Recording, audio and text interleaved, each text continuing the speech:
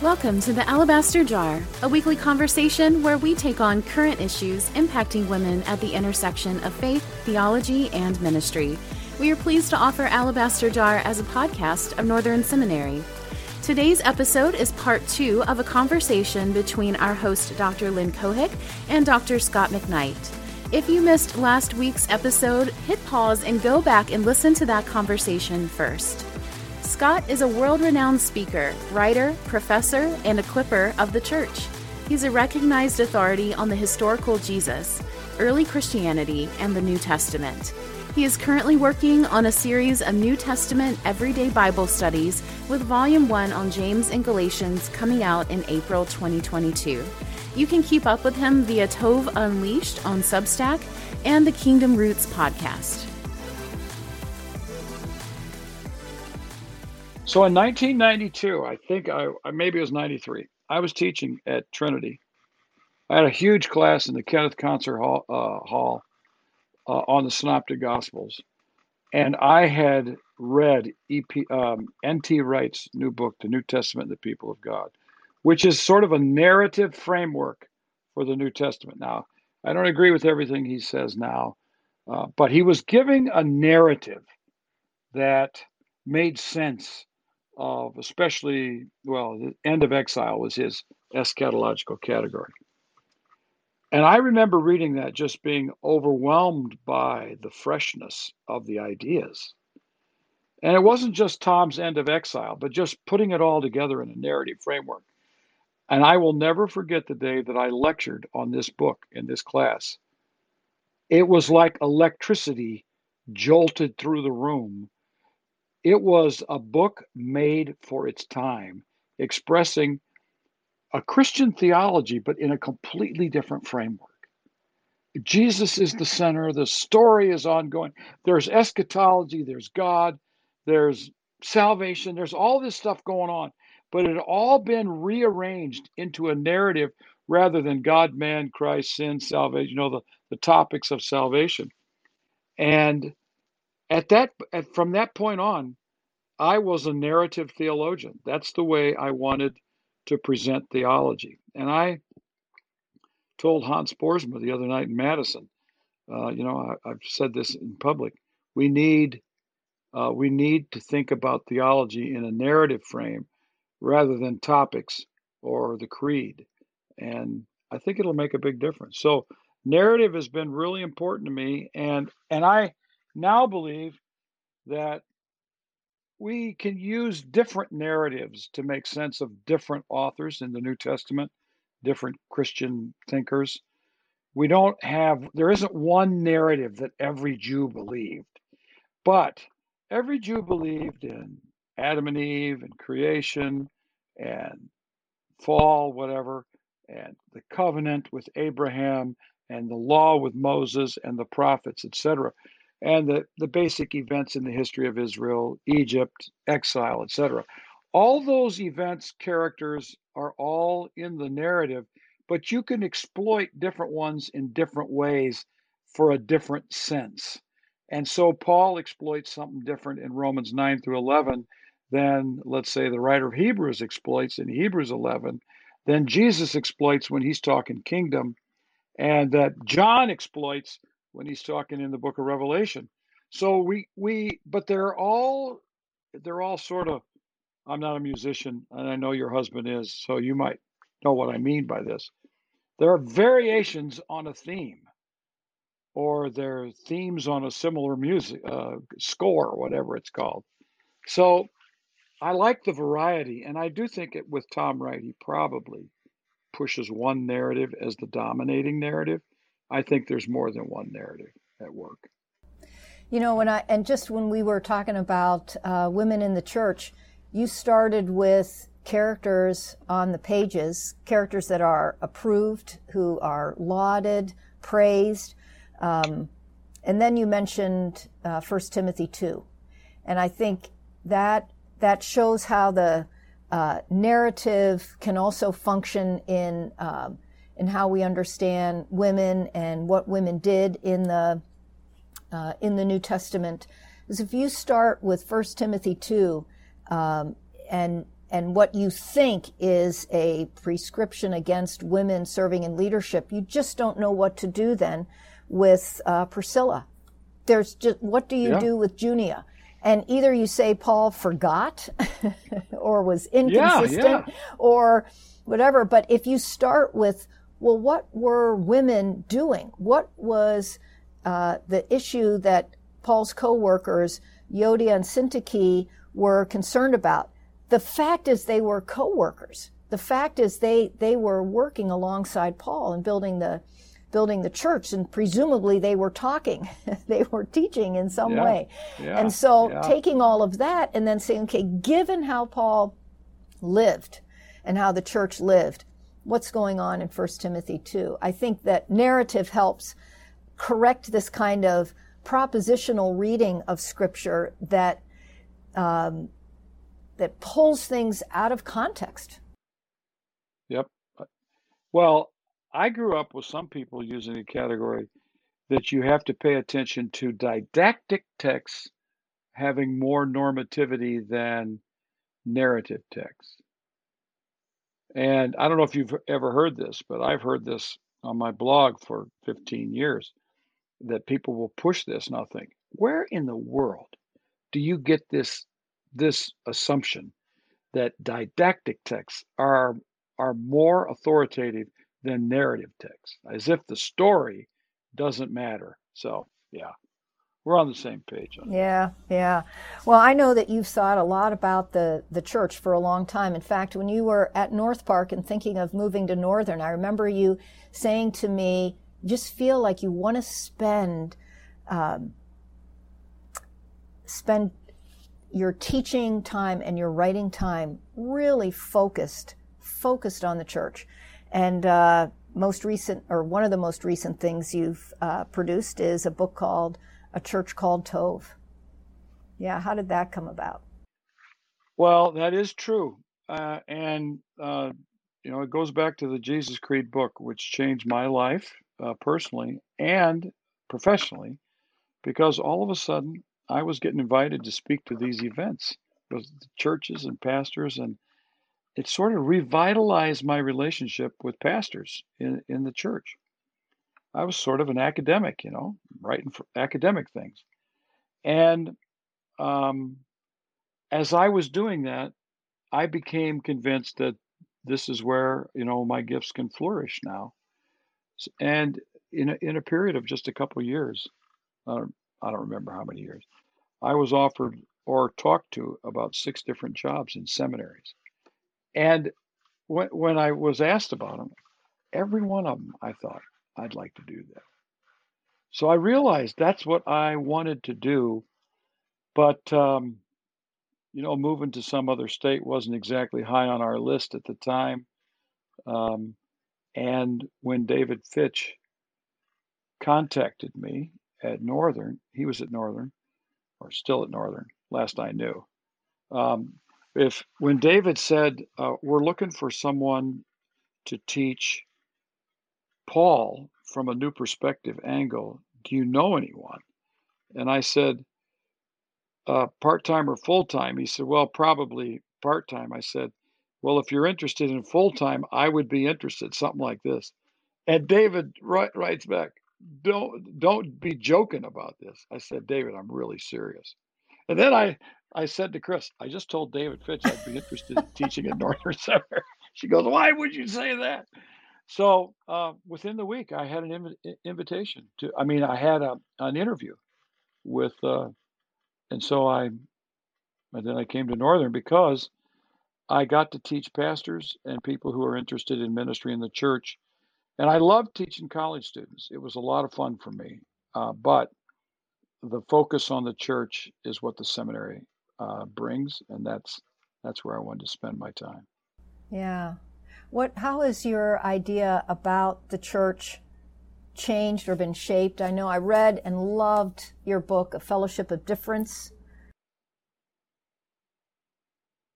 You've just done a lot of work, and maybe it comes from Matthew and Sermon on the Mount, but from maybe the time when you started teaching till now, how are your thoughts changed about church? Well, Fellowship of Difference was the book I committed to write the first year I was at Northern. As I was teaching Paul, I said, I have this belief that if I can't communicate what I'm teaching to lay people first, then I need to change what I'm teaching. So I wanted to write something that I thought would be about the Christian life in Paul, Fellowship of Difference. And with all the diversity we have at Northern, I wanted to move in that direction to speak to our kind of students and our kinds of churches. And I thought it was so Pauline, is I wanted to see an emphasis upon diversity in the church, especially with respect to the African American community and churches. So I did that. But what has happened in the last 3 or 4 years for me and for my family is the uh, revelations of corruption in so many church leaders and therefore in church cultures that I wanted to be able to speak to our students about church corruption and try to help them be the kinds of people where this wouldn't happen. But one of our students asked me, came right to me, and he was nose to nose. Asked me this question: what can I do now so that I don't become James McDonald later? Oh, wow. And fill That was an our unbelievable. listeners in. Yeah, fill our listeners in Yeah, just with a thumbnail sketch of what that means.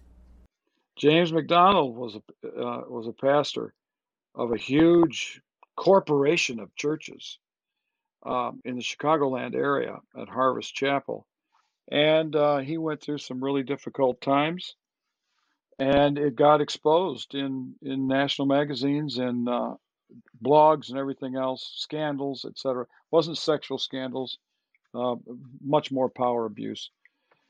And it was just so interesting that when I'm talking about TOV, and this student says, "What can I do now so that this never happens to me?"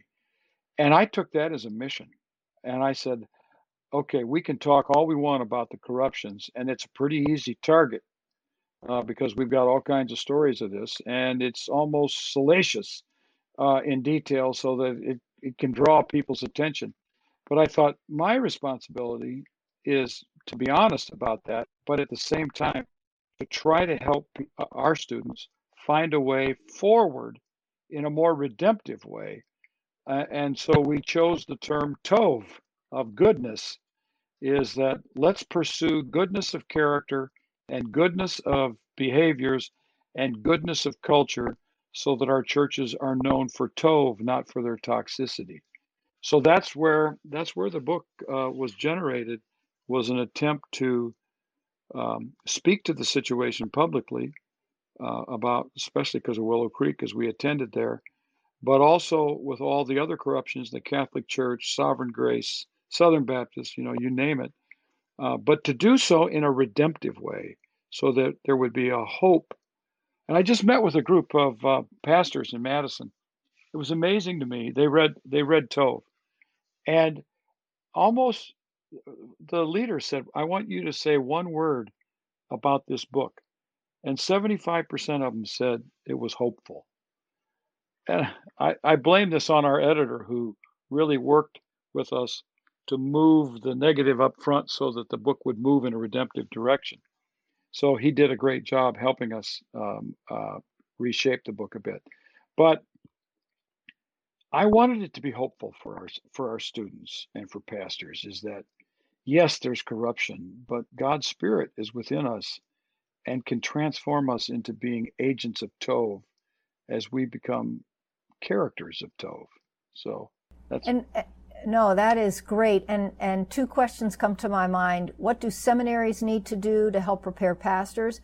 And what do people in the congregation need to do to create this culture of Tov? yeah. Well, I think we do need to focus more on character development in seminaries. And I'm with Chuck DeGroat, who's at Western Seminary, the one in Michigan, that pastors need to become more self-aware.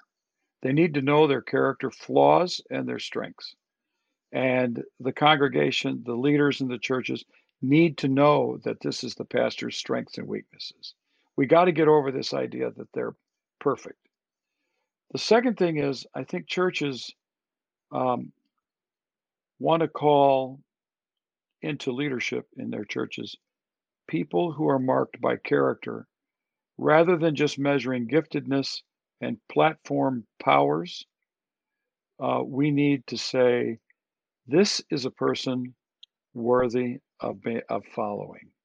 I want to be like that person.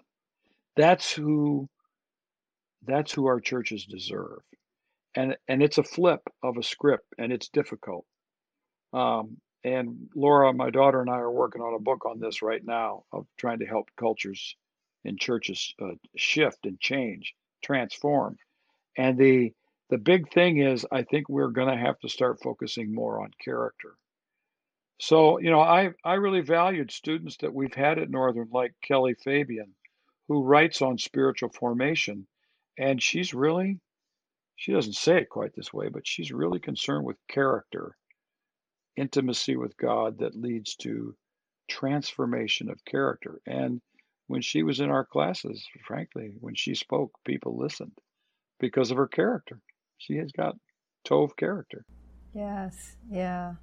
Makes me think of also one of your books that's going to be coming out soon on the book of Revelation. Maybe it's going to be called Revelation for the Rest of Us. And that book is written in a context where there really is a antagonism between the church and what it values and the world and what it values. And feels to me like Babylon or Rome. And the reality that we face here in the United States, there's a lot of similarities. I think, Serene, you've read the book as well and might have a question. Or took the class. I'm sorry. I had the class. Yeah, you've had the privilege of reading the book. Yeah, I had a class with Scott a year ago where we talked about Revelation. And even earlier in the conversation, you two were talking about narrative. And that was how we approached the book, right, Scott? I mean, we looked at it like this prophetic drama and the characters that were at play. And as you two were talking about power and corruption, that was sort of how you presented the book to us of, where can we see the dragon and Babylon in our world around us. Would you mind sharing with our listeners a little bit of how you approached the topic of Revelation in that class? Well, thanks, Serene. Yeah, that was a lot of fun for a class for me. I mean, the first time you get to teach a class, it's either a disaster or it's utter delight. And this one for me was total delight. All right. I wrote a book called Reading Romans Backwards. And I knew that in many ways the title of this book could have been Reading Revelation Backwards. But it isn't totally backward, but in part. I believe that to understand the book, we have to start with Babylon. We've got to understand what's going on in John. For John's revelation, Babylon is not some future city. It is a present dominating city that is going to be brought to its knees because of its injustices. So what I wanted to focus on was mapping the characteristics of Babylon as an evil empire. And so we worked through some of those, and to see that it's influencing the churches in chapters 2 and 3, and how John tells the story, that the story is basically a series of disciplines by God of disciplining Rome and the world for its injustices and its treatment of the people of God. And yet all this story, these narratives of the judgments, the trumpets, the seals, etc., they are constantly interrupted. And I like these interruptions because those interruptions are moments where John is saying to the people in the churches, just pause. It's tough. It's not perfect, but God is on the throne. And someday this victory is coming our way. And then we'll go back to the judgment. Then, okay, we got to stop. We got to sing another song. It's like the choir director or the music worship director has to stop the sermon every 5 minutes so they can sing a song because the message is so ominous of judgment.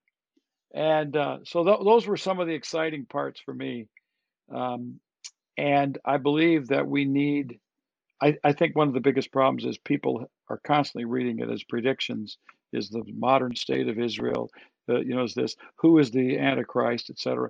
All those things, I think, completely destroy the possibility of seeing what John is doing, is giving us a hermeneutical lens by which to evaluate the evil and injustices of our world so that we can free ourselves from those and live in the world of New Jerusalem that John is calling us to. So I'm glad you asked about Revelation. I like talking about Revelation. Would you mind telling our listeners a little bit about one of the terms that came out in that course that I think stuck with a lot of us as students was what it means to be dissidents? That was a term that I don't hear thrown around a lot, especially in that context. So would you mind telling our listeners a little bit what you meant by that? The fundamental message of discipleship in the book of Revelation is we have to become dissidents of empire, resistors of the ways of Babylon that are always encroaching upon us. So, a true disciple of Jesus for John is a dissident of Rome. So they are, I wouldn't want to call them rebels, and in that sense, I don't know. They are rebels at another level, but they're dissidents. They're resistant. They are the people who see the injustices and perceive it and say, we can't live like this. They're the ones like Nelson Mandela, who saw the evils of apartheid. They are like Martin Luther King, who saw the injustices of racism in the United States. And they are the ones who then sought to live a different way and refused to compromise their conscience and their behavior in order to fit into Babylon, wherever that Babylon was present. So that's good. I think here on the podcast, we're often, we're specifically talking about issues that impact women, and sometimes learning how to be a dissident in the face of injustice is definitely a theme that we as women often face. So I think that's a really relevant topic for us to talk about here. I think we've got a lot of women at Northern Seminary who have a disposition of dissidence, and they perceive things in classes, and you go, okay, they got that right. I did not. I was insensitive on that point. So. No, I think you're right, Scott, about the character of the students at Northern, finding their voice, having confidence in their voice, and often being labeled, though, by others as being rebellious, which has that negative. Dissident feels like, you recognize the truth in a corrupt situation, where rebellious means, no, you're just not going along with the party line. And that sometimes the party line needs resisting. Yeah. Well, in a couple of weeks now, maybe 22 days, on October 22nd, you and your daughter, your co-author for A Church Called TOV, will be doing a conference here at Northern for the Center for Women in Leadership. You want to give, and it's titled TOV for Women. There's goodness for women. Are there particular themes from both the book, A Church Called TOV, and also even your work in the book of Revelation that are especially hopeful news, good news for women? Well, yes, we're going to talk about TOV as a culture, and when there's a TOV culture, women will flourish. When there's a toxic culture, it's usually a male-dominated culture, and it prevents women from flourishing and prevents women from having a voice. So we'll talk about that. And the book of Revelation, I hadn't thought about this question, but John likes the vision of a woman in Revelation it's both 12. Positive and negative. Yeah, because I think of Babylon too. That's it. Yes, that's it. Yeah. And so there are tropes that we find in literature, some uncomplimentary to the female, But yet there's obviously good news for women in Revelation. And yeah, and I think, I hadn't thought about bringing in Revelation. I don't think we'll have enough time for me to unpack all that about Revelation. But TOV, I find churches that are marked by TOV are churches in which both men and women flourish in their singular giftedness. And when churches don't permit that singular giftedness to flourish, it becomes a toxic culture of silencing at least half the church or more. And that's not what God designed. no, well, I am really looking forward to that conference. I know women will be blessed, and men. I mean, it's not just for women. Women and men are very much invited to come. 22nd of October. I know we'll have details when we post this, when we post the podcast, that people can be able to sign up for it. It'll be both in person and also people can access it streaming. So, Scott, thanks so much. Wow, this was just so much fun to visit with you. Thanks for coming on and being the first man to be on the Alabaster Jar podcast. Well, it is an honor, but it's always good to be with you, Lynn, and to talk with Serene. So your folks are doing a great job with this podcast. I'm proud of it. Very good. Thanks, Scott. Okay, thank you. You've been listening to another episode of the Alabaster Jar podcast, where we take on issues impacting women at the intersection of faith, theology, and ministry. If you enjoyed today's conversation, be sure to share it with a friend and hit subscribe so that you will be notified every Tuesday when we release a new episode. If you were listening to today's conversation on Tuesday, October 19th, when it is first released, there's still time for you to register for TOV for Women, an event hosted by the Center for Women in Leadership on October 22nd. You'll be able to hear more from Scott and his daughter, Laura Behringer, on their book, A Church Called TOV. And if you're not able to join us for TOV for Women, you can still keep up with what's happening at the Center for Women in Leadership by visiting www.cwlnorthern.com. You can find links in the podcast description to Scott's Substack, and you can listen to Kingdom Roots podcast on your streaming service of choice.